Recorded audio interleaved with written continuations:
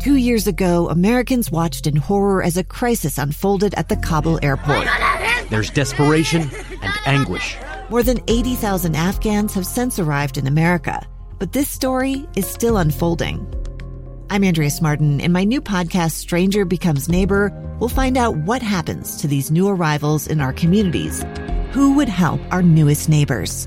Follow us at kslpodcast.com, Apple Podcasts, or anywhere else you listen. Inside Sources with Boyd Matheson. Well, today is Flag Day. Of course, on this date in 1777, the Second Continental Congress officially adopted the Stars and Stripes. And now here we are in 2022. The state of Utah is going through the process of looking at redesigning the flag. And with everything else going on in the world, I think it's something that's important and worthwhile for all of us. And we're going to talk about this in a couple of different segments today. But really pleased to have joining us on the program today Jennifer Ortiz, who's the director of the Utah Division of State History and a member of the History Subcommittee of the More Than a Flag initiative around redesigning and looking at the state's flag. And Jennifer, thanks for joining us today. Thank you so much, Boyd, for having me. So let's start with kind of the historic perspective of that. Give us a little backstory in terms of the Utah flag and where it's been and where we are today. Yeah. So, oh man, where to start, right? I can give a brief history of our state flag. One of our key points was that it was first embroidered in 1903 at the request of our first statehood governor, Heber Wells. In 1911, that flag design was adopted by the Utah State Legislature. So it was that state seal in white on the blue background with the word Utah on the shield. And, what we now know as our current state flag has been adjusted over time. But, it's so interesting. Our current state flag looks like a lot of other state flags, which are, called SOBs, those seals on a bed sheet, right? I think a lot of folks, can take a look at our flag and others that are similar aesthetics and maybe not always tell the difference. So that's sort of why, big reason why we are interested in the More Than a Flag initiative. So interesting. I remember as a Senate Chief of Staff, we'd walk over to the Capitol and from the Senate buildings, and there is actually a place as you walk along where all the flags from all the states are there in order of when they became a state. And you're right, a lot of them do look very much the same with sort of the same general seal. I'd never heard of a seal on a bed sheet. That's an interesting description. Yes, right? But flags are important because they do. It is more than a piece of cloth. It is more than just kind of a logo. Tell us some of the thinking as you've approached this in terms of looking at ways we might redesign, update, or come up with something completely new when it comes to the Utah state flag. Yeah, absolutely. And especially on, Flag Day, it's a way to think about our flag, but also honor not just our national flag, but our state flag. And so, through this initiative, we really want to preserve the history that Utahns appreciate about the flag, but we also really want and need a symbol that more of us can rally around. The research that came out of some of the surveying that our agency did shows that while many Utahns really like the flag, nearly 2/3 don't see themselves represented in the flag. And so oftentimes, in thinking about that seal in a bedsheet syndrome, right? People think it's fine, but maybe can't sort of pick our flag out in a lineup, so to speak. And so we really want a flag that we can be proud of and proudly share with the world and by all of us, for us, by us. Yeah, so I know that from February to the end of April, you had residents, anybody, all ages, all demographics, everybody could submit some different flag designs. And now you're kind of looking at this review phase. Tell us some of the things that that kind of came out as some general themes or some of the things that the subcommittee is looking at or thinking about at this point. Yeah, we've had, the community really has rallied around this effort. We've had participation from every county in the state, which is amazing. We've received over 5,000 digital submissions for flag design. So as you can imagine, our design subcommittee is going to have quite the job ahead of them here as they will meet towards the end of this month and start thinking about, what are the top designs. But in terms of designs that have floated to the top, people have really rallied around geographic images. So thinking about, our mountains and the Great Salt Lake, we've seen come out a lot in skiing.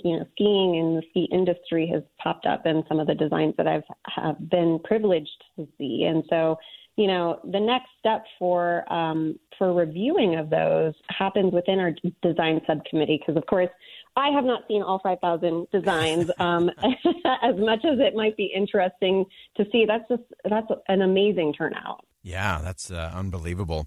Any other things float up to the top in terms of obviously the beehive has long been a part of the state and the seal. Anything bubbling in terms of that? I know there's been a lot of opinions about keeping that, losing that. How does that play into our history, and how do we move that forward? Yeah, absolutely. The beehive was right on top of that list, as was the seagull, Utah seagull, and so animals. I've seen one design with a dinosaur in it, and so people really had fun with submitting designs. We've had a lot of youth participation too, which has been great. And so through, I think, some of those youth submissions, we got some of the, I think, more creative designs, more fun designs, perhaps. The effort really was far-reaching. And so classrooms across the state had the opportunity to learn about flags. And through that process, also submitted their own submissions too. So in terms of design, I think colors that have cropped up have, consistently been blue, white, reds to reflect red rock. So I'm excited to see what the design subcommittee decides on to help, move forward. Yeah. So tell us what is the path? What's kind of the timing or the expectation as we move forward? Yeah, so the next steps in this process, so the submission period is closed. It closed at the end of April. And our design review subcommittee will meet at the end of June and take a look at all of the flag submissions and select those top designs.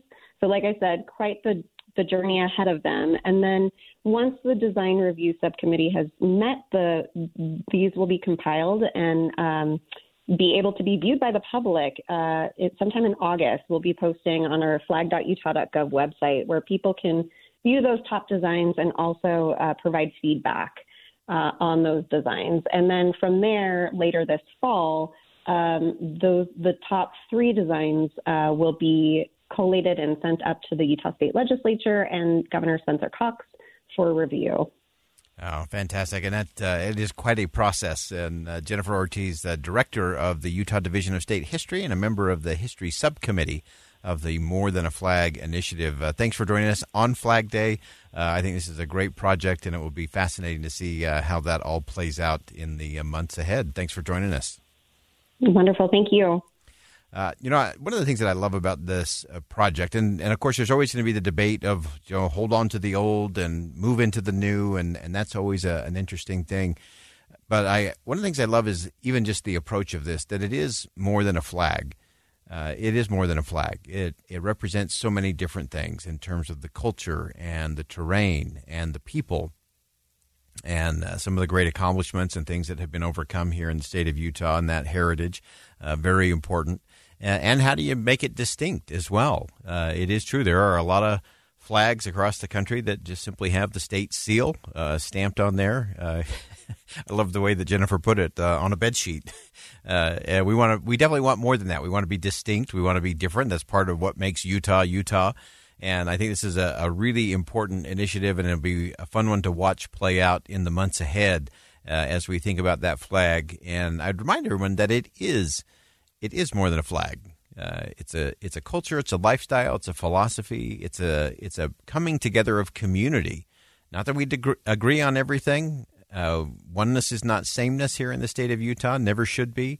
And we can value the differences, we can celebrate the differences, and we can be united in terms of the kind of state and the kind of communities that we're creating. And so we'll continue to watch that on Flag Day. Stay with us. We'll step aside for top of the hour news. When we come back, an important conversation about President Biden going to Saudi Arabia. Pros, cons, and the nuances you need to know. Stay with us. KSL FM Midvale, KSL Salt Lake City. Listen on any smart speaker and in your car at 102.7 FM. KSL News Radio, Utah's all-day companion for news. I'm Dave Cawley, investigative journalist and host of the podcast Cold. In October of 1985, a woman named Cherie Warren left work at a busy Salt Lake City office to meet her estranged husband at a downtown auto dealership. She never made it home. Cherie's car surfaced weeks later in Las Vegas. In the parking lot of a hotel casino. No one knows how it got there. Strange. It was strange. Both Cherie's estranged husband and her boyfriend raised suspicion for investigators. I kind of thought that he might have done something. But no arrests were ever made. In Cold Season 3, we dig into double lives, make new connections in the case, and examine the difficulty raised by reasonable doubt. We want answers just as much as anyone else. They have creeps like that now too, so nothing's changed. That's the new Cold Season 3, The Search for Cherie, now available anywhere you get your podcasts.